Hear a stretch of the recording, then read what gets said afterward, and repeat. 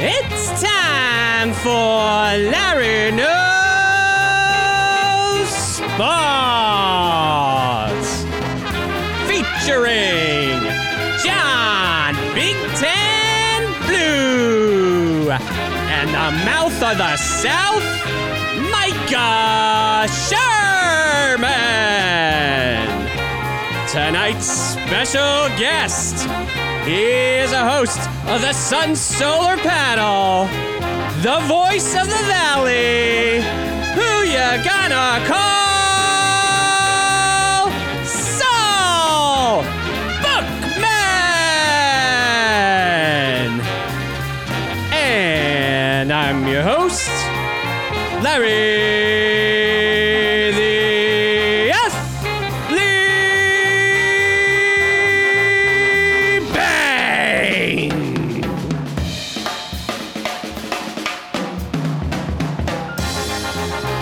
It is Friday, November 20th, 2 p.m. What a week of news it's been. And it's still going on because free agency starts at 6. This crazy week all started on Monday when the Oklahoma City Thunder traded Chris Paul to the Phoenix Suns. Saul, thanks for joining us. And as a Phoenix Suns fan, the obvious first question is, how do you feel about the Paul trade? Oh, I love it. Dude, first of all, dude, that intro is insane. Yep. Holy cow. Oh, geez. Woo. Man, that was intense and that was fun, man. That was we I haven't heard an only intro like that. We don't do that for anybody else. That was just for you. I'm sure it seems like it was the very first time you ever done that. Yeah. No, I mean, dude, I'm excited obviously for the Suns. They CP3, what I always like to say is CP3 is going to take the Suns another level from where they just came from. And what I mean by that is 2 years ago, the Suns were like a 17-win team. They were one of the worst in the NBA. Even after getting the number one pick in DeAndre, and they still had a terrible year. They needed somebody else. So they brought in Ricky Rubio. Halfway through that bad season, they had brought in Kelly Oubre from Washington. And those two pieces alone kind of shifted the dynamic a bit and essentially doubled their win total from a year ago. And then they had the great run in the bubble. But with Ricky Rubio and Kelly Oubre in tow, I feel like that was about the peak of what you could expect unless you brought in another big-time free agent. So how do you change that? Well, Ricky Rubio has some deficiencies offensively. He's not the best shooter in the world. He can create, playmaking-wise, he can create for others beautifully. However, I think there are parts of his game that even though he's creative offensively, he kind of stymied the development of DeAndre Ayton in a flow sense. DeAndre, spacing's a big deal. And when you have a point guard that will drive to the basket, circle around the basket several times, as a big, you're like, what am I doing right now? You know what I mean? So you're forced to kind of extend yourself, and DeAndre's game isn't to that level yet. And I think Chris Paul eliminates a lot of that because he has one of the best mid-range games mid-range shots in the game. He can produce for others. And I think he's really going to pay dividends for DeAndre Ayton. And that's the thing that I take away from this trade. It's not about Devin Booker. I know it's about Devin Booker, but it's not about Devin Booker. It's about Devin Booker staying here and feeling like this team is actually trying to build for a championship. Yes. But in terms of development, the one that's going to benefit the most is going to be DeAndre Ayton, because we've already seen Devin Booker benefit from a playmaking point guard in Ricky Rubio, which I think largely will be the same with Chris Paul. Yeah, I love that. I didn't even think about it as that much from that angle. I was thinking, it's to get Booker to stay. Obviously, it's a nice piece, but just, I guess it's going to be like Lob City Southwest or something. Dude, I mean, we all saw the highlights with Blake and DeAndre Jordan back in the day, and if it can replicate just 10% of that, I am going to be happy. Yeah, and Paul obviously, he okayed the deal, so I'm sure he's excited and engaged. I mean, yeah. One thing that Phoenix has kind of gotten a knock on is this is where older veterans come to kind of finish out their careers, right? You're talking about basketball. Not just Phoenix. yes. Obviously in a football sense, this is kind of where they come to die, so to speak. But in a basketball sense, I think the Suns have done a very good job of extending the life cycle of a particular player. If you think about Shaq, he was on the downward of his career, yes, but he was able to extend his I don't know, his worth on the floor for a little bit more, and Grant Hill, another example. Steve Nash was an older guard when he got here. He was still like in his 30s, and everybody thought, what a terrible deal, and why is he leaving Dallas and all this other stuff. Then he wins 2 MVPs and everybody shuts up. So I don't think Chris Paul is the type of player. Yes, he's been injury prone, but I think guards and bigs are 2 totally different scenarios when it comes to injury-prone type players. And I think Chris Paul is going to be able to navigate the season and get the Suns what they want at the end of the day. What do the Suns want this season? What do the Suns want next season? And what season are they competing for a championship?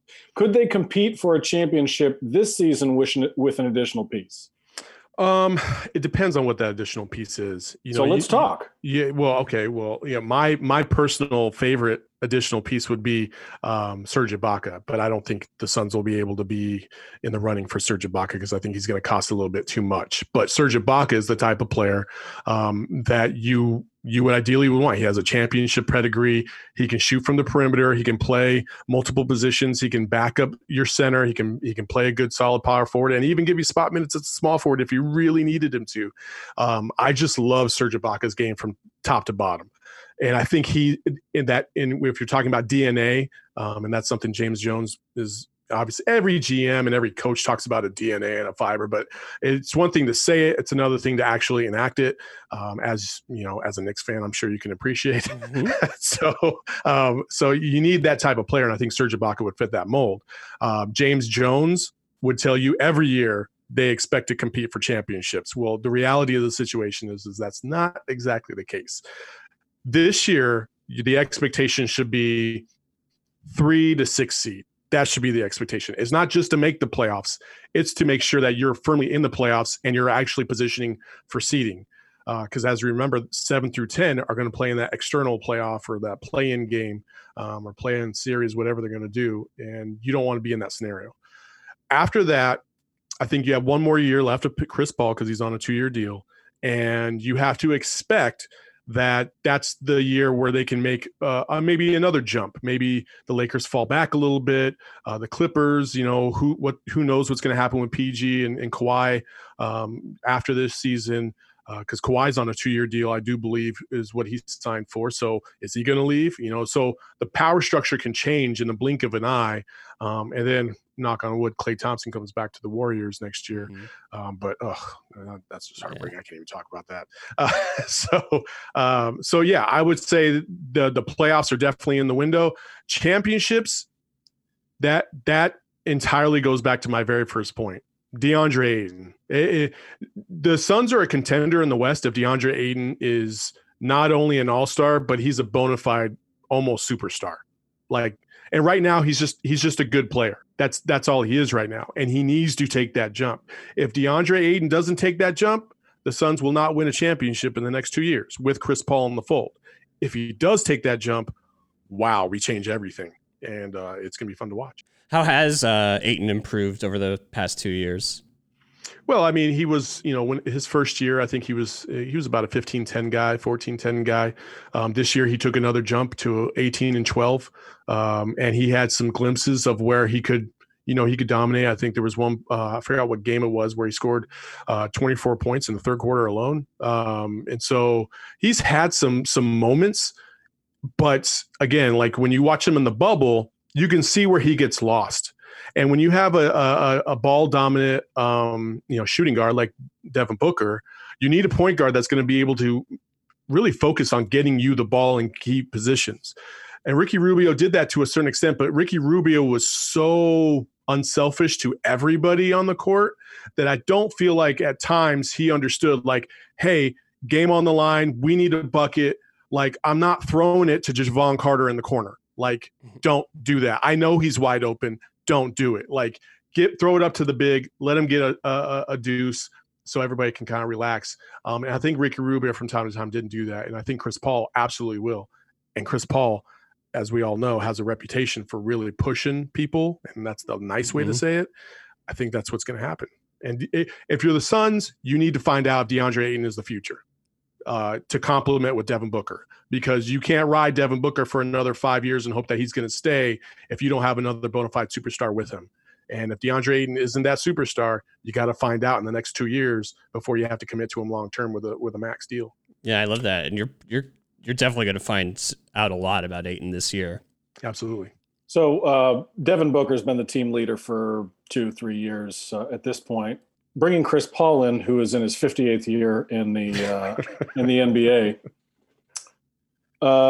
Does Chris Paul take that role on the court? Certainly in the locker room, I would imagine he's taking that role. Does Chris Paul take that role? How long does he do it? And do you expect Chris Paul to end his career in Phoenix?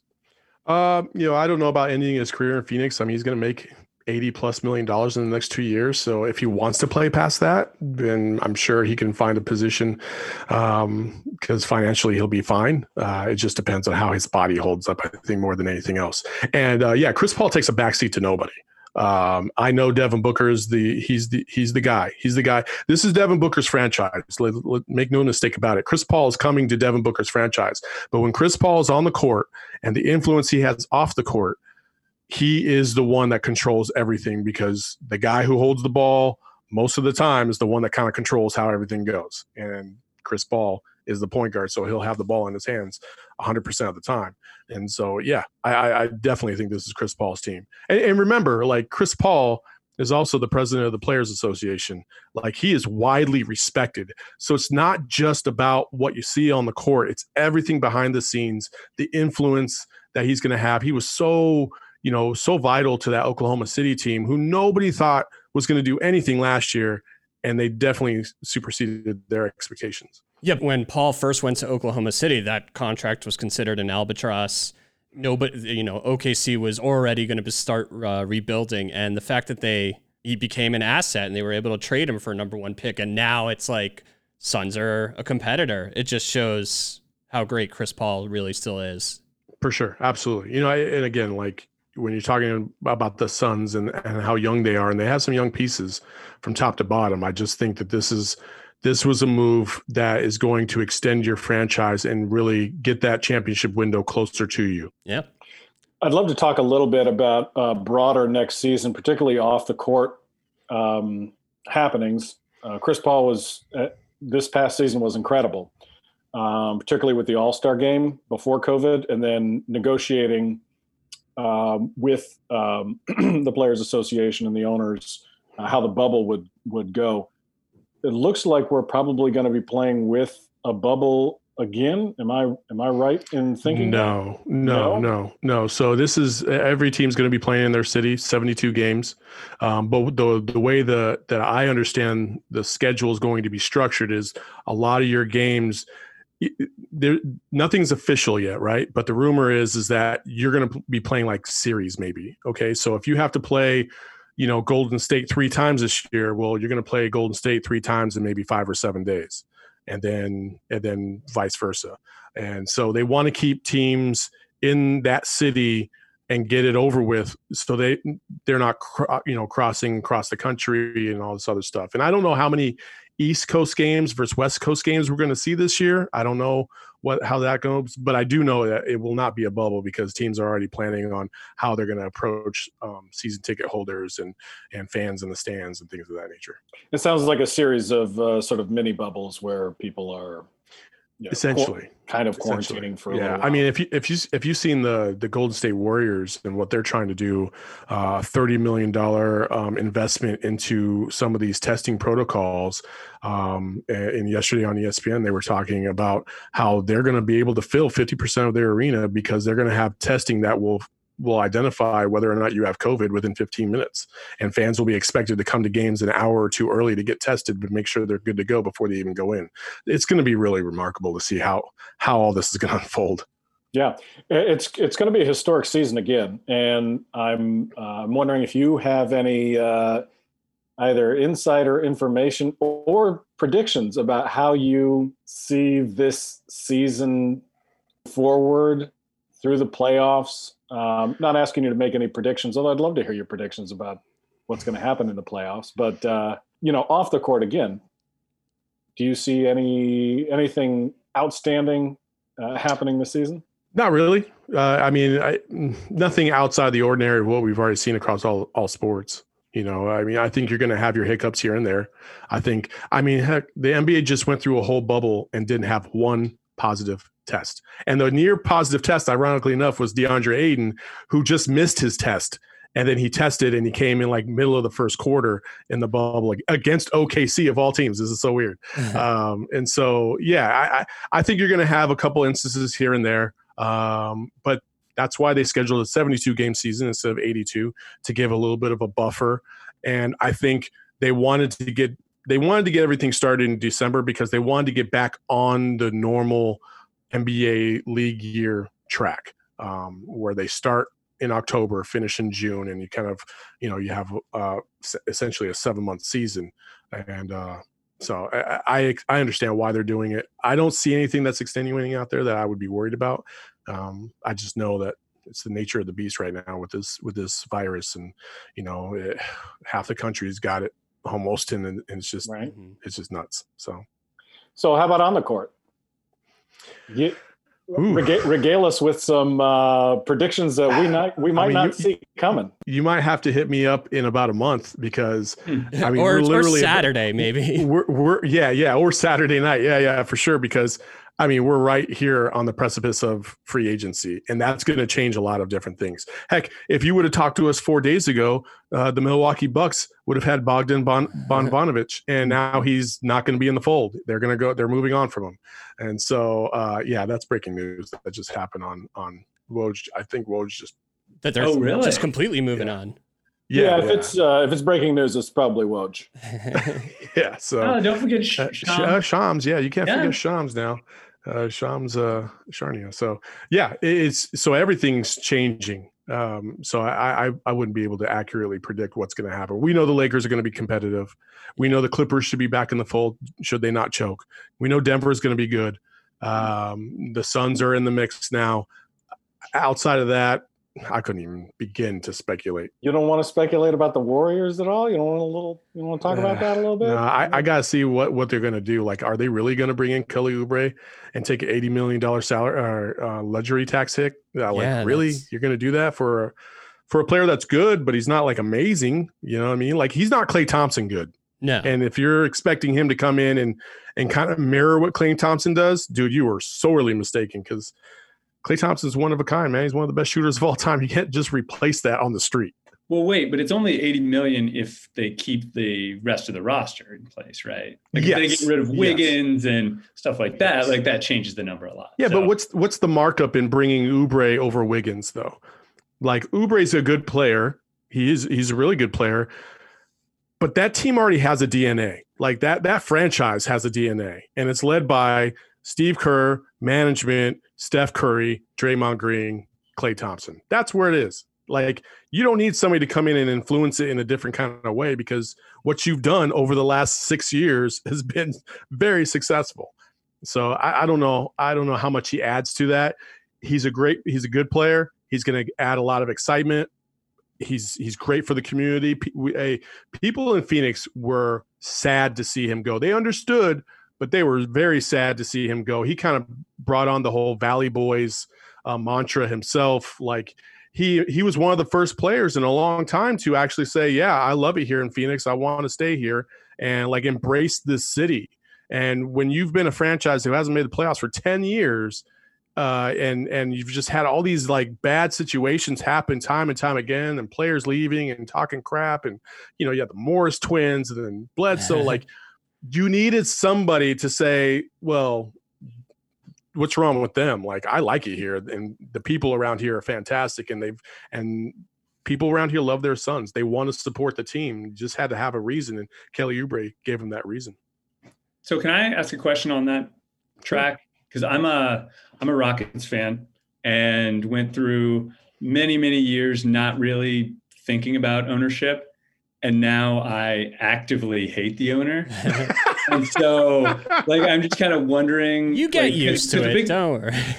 A big part of this is Sarver, right? I mean, that's why, like, some people really don't like it there. And that's been a bit of a hurdle for the Suns, right? Well, yeah, I mean, that's the reputation. And so I don't lose my job. Oh, yeah, I don't want to get you in any trouble. No, you're fine. You're fine. You're fine. Yeah. What I will say is this. Robert Sarver wants to win. He does. And he is willing to do what it takes to make that happen. I think there has been situations when you start to lose pieces of the puzzle. And I think when he first got into the fold, maybe his lack of experience as an owner and really trusting the people around him kind of hurt, and it hurt the franchise. And I think he saw maybe the error of those ways, maybe even as recently as the last 3 or 4 years. But I think he's starting to surround himself with people that are on the same track as him. And I think he gets a bad rap from time to time. I think he, for everybody that wants to bash Robert Sarver in terms of what he's done to this franchise because of this, remember, like, you don't want to be the dude that follows like a legend, right? And Jerry Colangelo was a legend. Mm-hmm. And so whatever Robert Sarver did, short of whatever Jerry Colangelo did, was going to seem like, oh, he's ruining the franchise, right? But everybody wants to bag on the owner when things are going bad, but they never want to give him credit for when things are going good. And things are going good right now, okay? And Robert Sarver is responsible for putting the people in position to make those decisions to make this franchise get better and better and better, as we're seeing right now. So he definitely deserves credit for that. So if you're going to bash him, you got to show him some love too. No, that's really good to hear. I'm glad to hear that, because again, I think the reputation. You're right. Like, the start of it is just following Colangelo, but then after that, once you get that bad rep, it's hard to shake it. And so I'm glad to hear that, like, these steps, are shaking it. And then who knows, in a couple of years, people might be like, yeah, Sarver, he's got it together. He's figured it out. I mean, think about where the Suns are right now, right? Like, we wouldn't even be talking right now if this was 2 years ago. Let's be honest. Like, yeah. Chris Paul comes to the Suns now. All of a sudden, we're like, oh, hey, what? And they went 8-0 in the bubble, and they have a lot of good pieces, and people are excited, right? But on top of that, you have a $200 million plus renovation going on at their arena. So it's going to look completely state of the art, and some of the things that they have in there are just going to be absurdly swanky. Like, it's just, yeah, it's pretty. And if you had seen it before, like last year, walking around that arena, like behind the scenes, like behind the stands is where like the club level was for like all the VIPs or courtside guests, right? And essentially, it was just like an afterthought. It's just a bunch of like tables spaced around, and it just wasn't like high level. Like the Arizona Coyotes have a BMW lounge, and it is really nice. You go down and there's like blue lights, and the aesthetic is pleasing. The players walk by you. It's fantastic. That's almost what is about to happen over at Talking Stick. And then you throw in $100 million practice facility, which is supposed to be state of the art. There are so many different bells and whistles that are going on with that. And all of a sudden you're talking about a destination where players can come and get the very best technology and biometrics and all that stuff to make them better players. And that's Robert Sarver's the owner. It's got to start there, because if he says he doesn't want any of that, it never happens. So a lot of great things going on right now. I mean, this is a year where revenue was down the previous year and is going to be down again. So he could have taken the path of just cutting costs, as I'm sure a lot of teams done. So you got to give him credit for just not doing that and going for it with this Chris Paul trade. Yeah, for sure. I mean, again, if you talk about Chris Paul trade last year, it's an albatross. Like three years for $120+ million. Like, who the hell wants that? And now we're talking about what a great deal it was. Like, I mean, you shed $30+ million in salary by trading the players that you did and the assets that you did, and you got an all-star, a 10-time all-star in return, second team All-NBA last year alone, and a bona fide superstar in this league, and all the State Farm commercials you could ever want. So, yeah. So what do you think about the current guys who are restricted free agents and that they may resign? I know right now, as of right now, Kaminsky and I'm forgetting the other one. They let them go. They are not bringing them back. But Javon Carter, Baines is most likely on his way out, but that's not one of them. They haven't decided on Baines yet, and they haven't extended an offer. But I know right now, Dario Saric and Javon Carter have been extended offers. So we'll see if they stay in the fold. The expectation is that they will, and then you lose Kaminsky. Not a big surprise to lose Kaminsky, and then possibly Baines. So you got to get. I think what they really need right now is potentially a backup point guard if they can't find something in house. And there's you never know what's going to happen with undrafted free agents. They brought in a kid from Seton Hall. We'll see how he works out. You have Elie Okobo, who's a backup point guard right now. He's been in the system now. This will be his third year. You have expectations for him. Javon Carter is a defensive dog. He's one of those guys that you bring in off the bench. He makes things happen defensively. He can get you a bucket every now and then. He's a wildly underrated shooter, and he's just one of those guys that you just want on your team. Like, you have to have him on your team. And outside of that, who knows? So a backup point guard and maybe a power forward that can stretch the floor. Dario Saric, I think, could have been better from the perimeter last year. He's still, but he's very crafty. He can get a bucket down low. He was fairly adequate. I just think that you need somebody that's going to be a little bit more athletic than him that can match up with some of these power forwards and bigs and not get body down low. That's why I love Serge Ibaka. So we'll see. Boy, losing Baines and Kaminsky, they're getting dangerously low to not being able to fulfill their lumbering white guy quota this year. So there's that. Hey, you want to gossip a little bit? Sure. Harden to Brooklyn. Let's talk about it. I mean, it's definitely relevant to a Phoenix Suns fan because it's now Phoenix East with like Nash and D'Antoni and Harden being the ultimate D'Antoni guy. Yeah, and Stoudemire. Yeah. Oh yeah. Yeah. So I don't know, man. There's not enough basketballs for those three, dude. Like, I get it. It makes a splash. I get it. It's another great player on your team.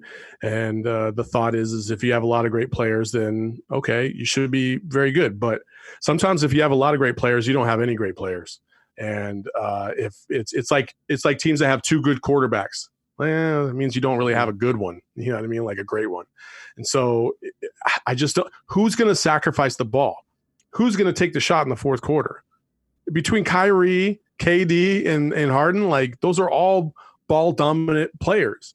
KD's probably the most likely to just give up the rock, but that's like a fringe of a fraction. You know what I mean?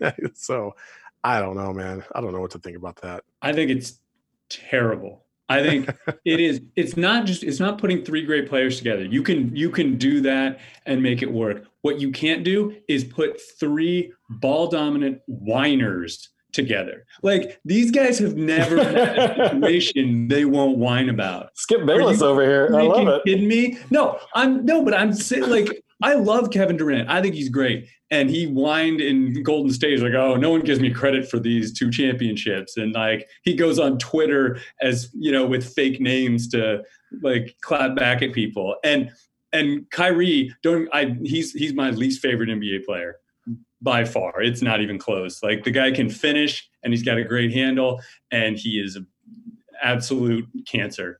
And then Harden, I mean, I love Harden. I think he's great. I don't want to see him go, but man, he made the Westbrook thing happen. He made that deal happen, and that deal was terrible. And just that drives me nuts. I can't. I hope they do it just for the sake of watching it implode. But I really wish the Rockets would get something better for Harden. You should never let players make business decisions for you. No kidding. So, like, I completely agree with you on that. Kyrie, the problem with Kyrie is you need another figure on that team that is level-headed and, is kind of the leader so to speak. It doesn't have to be the best player, but is the leader on that team. Like Draymond Green is like, on the court from time to time. He is like the alpha male. Now, again, we go back to a situation where they're playing the Clippers and, KD should have gotten the last shot, but Draymond thought, no, I'm going to shoot this. Like, you got to know yourself and you got to know your personnel. Like, Draymond Green is the alpha male on that court, but he has to defer when it comes to certain situations and understand, like, I have one of the best shooters of all time, really 3 of them all around the court. and KD was open and I should have given them the rock. Right. And so you need that kind of guy that is going to call people out on their BS, including Kyrie. And that's why LeBron was that guy in Cleveland. So he was able to kind of minimize Kyrie, but even they had friction. But let's be honest.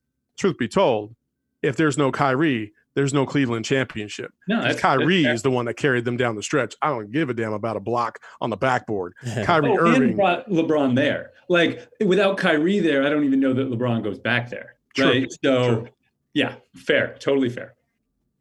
I think they come out of the East. Man,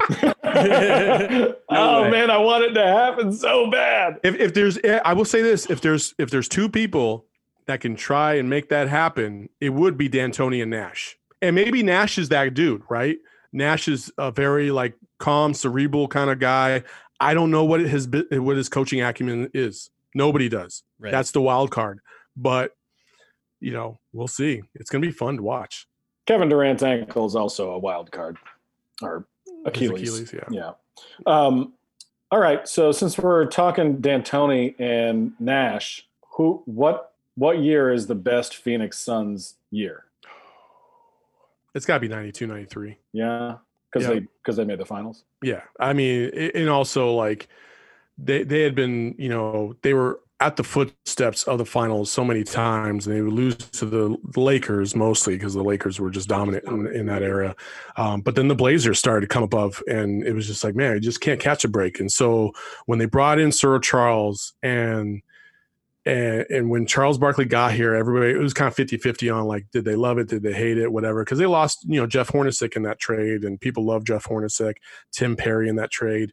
Andrew Lang, I believe, was part of that deal. And it was like, I don't know what we're getting with Charles Barkley. We know he's like an all-star, but is he going to be like a superstar? And he got here and he just went ham and won the MVP that year. He was crazy. He was just such a bolt of excitement for the Valley that they've never had before with any player ever. And I would even argue since. He's just that kind of icon. He's a Valley icon. People still love him here. He put the Phoenix Suns back on the map nationally. They had way more national games because it's Sir Charles, and he's just a charismatic type of dude. And so, and even I want to say, I could be wrong about this, but even when the Diamondbacks won the World Series, their parade wasn't the size parade as the Suns after they lost the finals and they had a parade. They had a parade to celebrate the season, and that parade and the crowd was way bigger than the 2001 World Series championship winning Diamondbacks parade. That's how much when the Suns are on, I've been told, and I've never been in Phoenix outside of that Sun stuff because I joined the military and I left the state for about 12 years. I heard that when the Suns are on, there's nothing like it. They're, from like the 2005 era Suns with Steve Nash and Amari Stoudemire, like when they were rolling, it was just on and popping around here. It was just crazy. There's no high like a Suns high around here. But it's been a while since I've seen that. And I've actually seen that on social media. Like the 8-0, the bubble, and then Devin Booker hitting the jump shot over, George and Kawhi. I mean, social media was on fire. And just to see the passion that these people have for the Phoenix Suns, it's really amazing. It's really awesome. If Robert Horry doesn't hit check Nash into the scores table, do they win the championship that year? I remember watching that and going, man, that's like, that was, yeah. If the Spurs totally win, right? If the Spurs don't exist, the Suns win multiple championships. I mean, the Spurs are just, they're just the worst. You know, Hey, it used to be Yeah. it used to be the Lakers, and it still is the Lakers because they're a Pacific Division rival. But man, that 5 to 7 year stretch with the Spurs, I don't think there's a more hated team in the history of Arizona sports than Don't those forget the San Antonio Rockets though for a Spurs. few years in the 90s with the blown leads. Yeah, but that was like self-infliction too, though, right? Because the Suns, they were up 3-1 in those series. Like they should have wrapped that up. That was more the Suns' fault than it was the Rockets. Whereas now you have San Antonio and they hip check Nash, lose Boris Diaw and Amari Stoudemire, two of your 4 best players for the next game. Game 6 at home, you're up 3-2. You should be able to wrap it up at home, but you don't have those 2 players. Kurt Thomas tries the ball out, doesn't work. They lose game 6. They go back to San Antonio, lose game 7. The San Antonio Spurs go on to win the World Championship. Like, yeah, that should have been Phoenix. Absolutely. Hey, so last week we were talking the Charlotte Hornets and how in the 90s they sort of they were the cultural icons. What do you think it has to take for the Suns? Because the Arizona sports are very passionate about the Suns, and in that mountain region, people are Suns all the way. What do you think it has to take for the Suns to become a national phenomenon? I mean, you need primetime games first and foremost, right? You need to be on the national scene. You need to be playing on the national stage. You need to be on par playing with against teams like LeBron and the Warriors when they're great. Like you have to be in those games, because if you're not in those games, you're just an afterthought. And the Suns have largely been an afterthought, but they have one of the best players in the game. And I don't think from this point forward, Devin Booker will. I don't think he'll miss another All-Star game.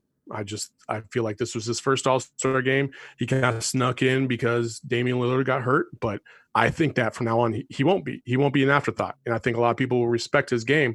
The guy can ball. Like he was averaging 30 in the bubble. Like he's just a great shooter, great player. And now I think you're going to start to see those national games come to Devin Booker so more people can watch him play. And that's what you need. That's step one. And then you need the charisma, right? And again, DeAndre Ayton, for those of you who don't know, is one of the most unique personalities in all of sports. Like every time I talk to that kid, and I say kid because I covered him at U of A, every time I talk to him, it's just like you just don't know what's going to come out of his mouth or what he's thinking and how he's thinking. It's really fascinating. It's on such an innocent level. He never badmouths anybody, but he likes the limelight. But he got such a bad rap early on because he would talk to the media and they would just consider him immature.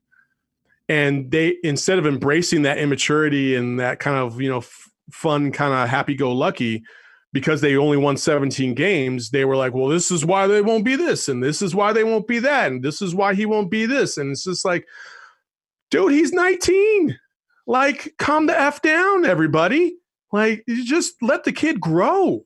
It's like Bobby Fischer. You ever remember that? I don't know if you guys ever watched Searching for Bobby Fischer, where they try to jam the competitive spirit of chess down this kid's throat. And he's like, nah, man, I'm just not like that. You know what I mean? But he still wants to win. And that's what DeAndre Ayton, he kind of reminds me of that little Josh Wisniewski kid. You know what I mean? Okay, so that kid, not that he reminds you of Bobby Fischer. No, not Bobby Fischer. Bobby Fischer was a competitive SOB, so it was a different breed. Yeah, and then became crazy, recluse, and everything. Who is his personality most like in popular culture or in the NBA? He sounds a little bit like Joel Embiid, or no?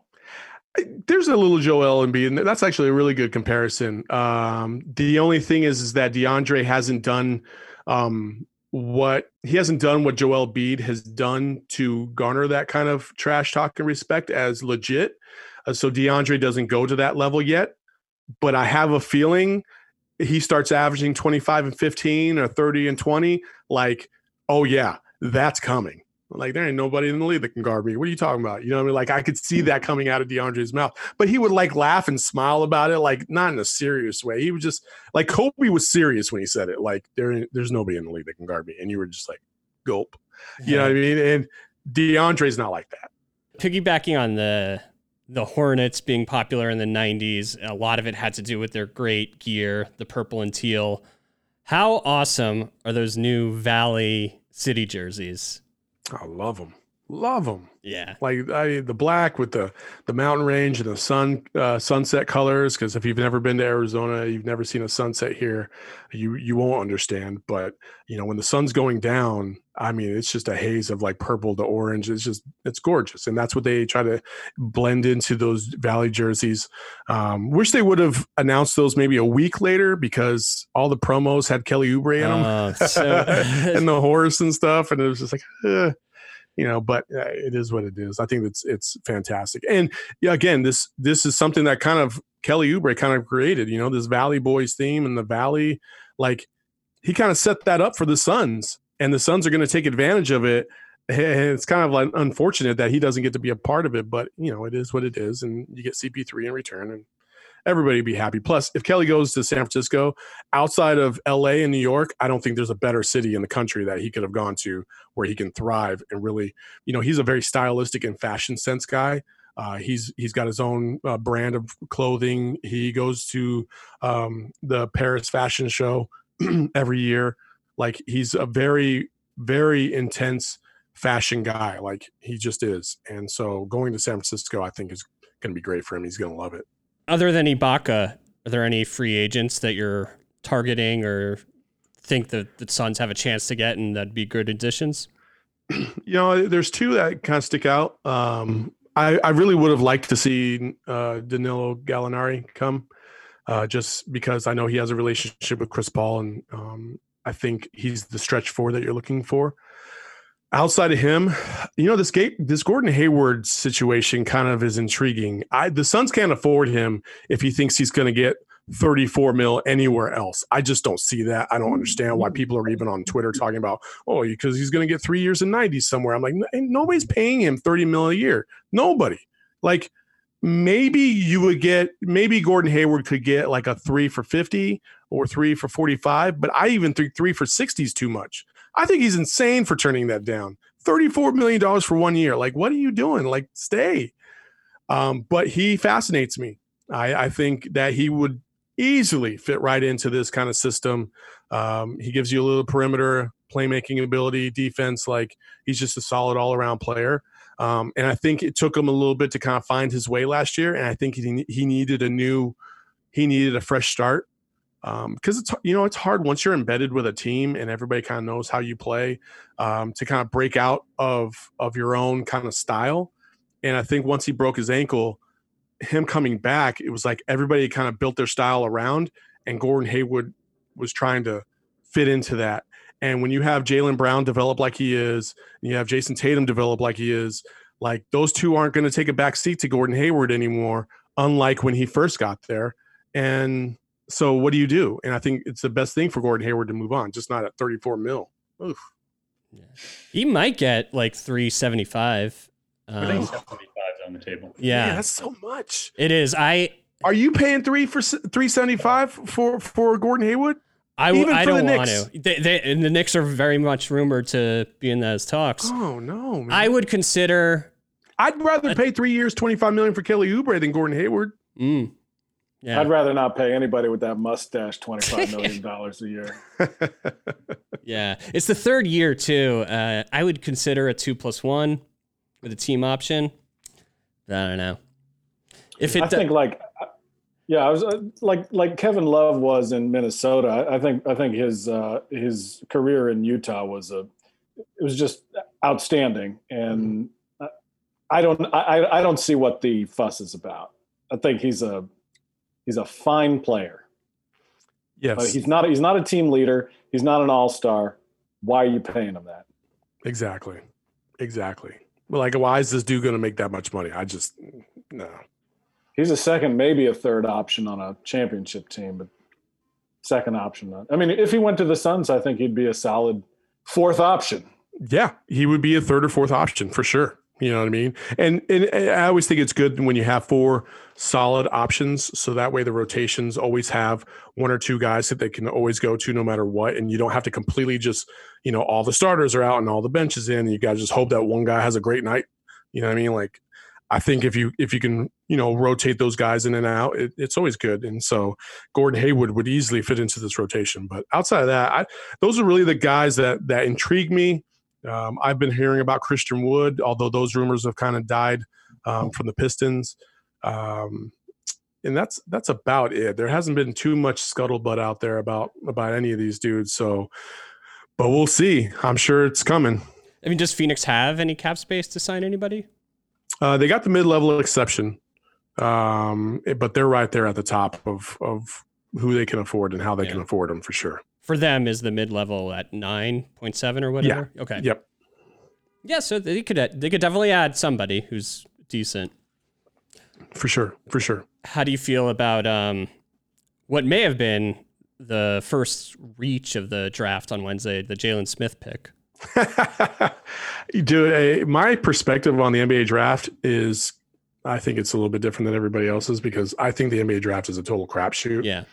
And I know there's people that fall in love with these players. Oh, they're going to be, okay. So I was down at the University of Arizona for 3 years and covered that team, watched every player and every play of every game. And when I watched guys like Alonzo Trier, Raleigh Alkins, get the kind of hype and love that they got down at the U of A, I was like, you need to be careful with that because you don't want to drink your own Kool-Aid. You need to make a good decision. I thought Alonzo Trier did a good job by coming back to school one more year and playing his junior year. I thought that was a solid decision. I thought Raleigh Alkins should have done the same, but he did not. He left after his sophomore year, and I think he played maybe 3 games in a total of like 13 minutes for the Chicago Bulls, but he mostly rode the G League. And let me tell you something about the G League. If you are not an absolute dog and you are kind of a fringe draft pick and you're kind of a second, maybe you're undrafted or you're a second round pick and you're trying to make it, the G League is not a place you ever want to go because you will not survive in the G League. Those dudes could give 2 shits about you being a draft pick. They'll just eat you up. And they'll just talk, like Nico Mannion, right? Nico Mannion from U of A. He goes to Golden State. And that's a great situation for him. Like he couldn't have landed in a better situation. Uncle Steve Kerr from the U of A just hooked your ass up. You know what I mean? Like that's exactly what happened. And if that kid finds his way to the G League, he's done. He's done. Because every draft pick needs to have at least one bona fide, like awesome asset. Like you're a great shooter. You're a great passer. You have phenomenal athleticism. And Nico Mannion came from this Phoenix area. So all I heard was Nico Mannion's a phenomenal athlete. He's amazing and blah, blah, blah. But once he got to college, it was a different story because there's a lot of other athletes that have athletic ability, just like Nico Mannion did. And I think what happened was he got to Baylor. He got to play against Baylor. And Baylor, for those of you who don't know, is one of the most physical, aggressive teams in all of college basketball. And they have 2 dudes, one by the name of Jared Butler, who will rip your heart out and eat it in front of you. Like that kid is going to be a first-round pick in this upcoming draft because he is just a solid guard. Like you want this guy. He's just composed. He plays great defense. He can score. Like he's a good guard. And he ate Nico Mannion's lunch last year. And Nico Mannion was never the same after that. He was shook because of how physical Jared Butler was. So when I saw that and I saw how Nico kind of rebounded from that or didn't really, and then he like lost his shot. He had questionable decision-making on the court. I wasn't a big fan of him. I don't soak up the hype from all these recruits. I don't care what you do. I care about what you do on the court. And so I'm not like, oh my God, we're going to win the national championship now because of this, and this, because I haven't seen you do anything in college. So I want to see it. And what I saw from Nico, I was like, dude, you should stay another year because you need to develop a lot more than you are right now. And he didn't, and he came out. And so we'll see how that goes. Yeah, I don't know. Yeah, I was just looking over former U of A basketball players, and there are some ballers. I mean, I knew about Damon Stoudemire. I knew about, Jason Terry, but Judd Buechler, Like there's like Channing Frye, Laurie Markkinen, like Gilbert Arenas. Like there's so many. I'm not going to ask you who the best is. I'm going to ask you because it can't be. I don't know. Do you have an opinion about who's the best? I think I know who will be the best. I think DeAndre. I think Ayton will be the best. In terms of like who had the best NBA career. I think it's a toss-up, honestly. Damon Stoudemire won Rookie of the Year, but he didn't have a very long career. I think injuries really took his game away. And then you move over to somebody like a Sean Elliott, who was an all-star, played for the Spurs, won a championship, like really good player. The legend of Tucson, went to U of A, took him to the Final Four, like great. But Andre Iguodala, like people are sleeping on Andre Iguodala, like just one of the most versatile players in NBA history. Every team he goes to, he makes a significant impact on, leads the Warriors defensively by guarding LeBron, wins championships, and then goes to Miami this year, and people forgot about that. And he goes to Miami, takes them to the finals as well as part of that machine. So, like, for me, I think Andre Iguodala would be my favorite in terms of NBA career because of how much he has accomplished. Yeah, I've been saying it for years. Andre Iguodala, he's definitely Hall of Fame player, underappreciated, underrated career-wise. Absolutely. So it seems like one and done is pretty much here to stay for a while. And the NCAA seems to be real slow in moving to, pay players for their likeness and whatnot. What have you heard and what's your predictions about developmental leagues, either the G League or otherwise, throughout the United States and throughout the world? Well, I think those are very important. What I will say about this, about kids joining, I think they should get rid of the rule, first of all. However, man, I can't get over feeling bad for some of these kids who you get gassed up on social media like no other nowadays. And you start reading your own clippings and you start thinking you're the best thing since sliced bread. You got, like, for instance, I'm going to go back to Nico Mannion. Nico Mannion was a top 10 pick, a lottery pick before he started his college career. Everybody had him in his top 10. Like the people would talk about, man, what if the Suns were able to get Nico Mannion next year? We'd be insane and blah, blah, blah. Like, and now, like, he's an afterthought. Like nobody really thinks about that. Like, that's a wasted draft pick if you're an NBA team, or you have to wait for 3 years for this kid to like mature and get his body to where it's supposed to be NBA level ready. And by that time, he's got 2 years left on his deal and you still don't know anything about him. You know what I mean? Like, so that's a tough deal. And NBA teams would be pressed against it if that were to happen. But you have a lot of information at your disposal. You just do. And I don't know. I feel like if you don't go to the NBA as a 17, 18-year-old straight out of high school, I think the minimum is you should have to stay in college, like football, for 3 years. And so you have to make that decision, what's worth it to you or not. A lot of these kids are going to make decisions because of the money. And I can't blame them, depending on what situation they come from. But some of these players don't have that stress, and they can pick or choose what they think is the better avenue. And it's cool to tell your friends that you got drafted by the Suns. It's not cool to tell your friends that you were a number 1 draft pick and didn't make it 2 years in the league. Saul, this was awesome. Do you want to tell the listeners where they could find you on the internet? Yeah, they can find me at Saul, SAUL_Bookman on Twitter. And that's the main way. Awesome. Appreciate you. I, of course, am at Larry the Athlete on all social media. You can follow Larry Knows Sports wherever you listen to podcasts. May all of your dreams be hoop dreams.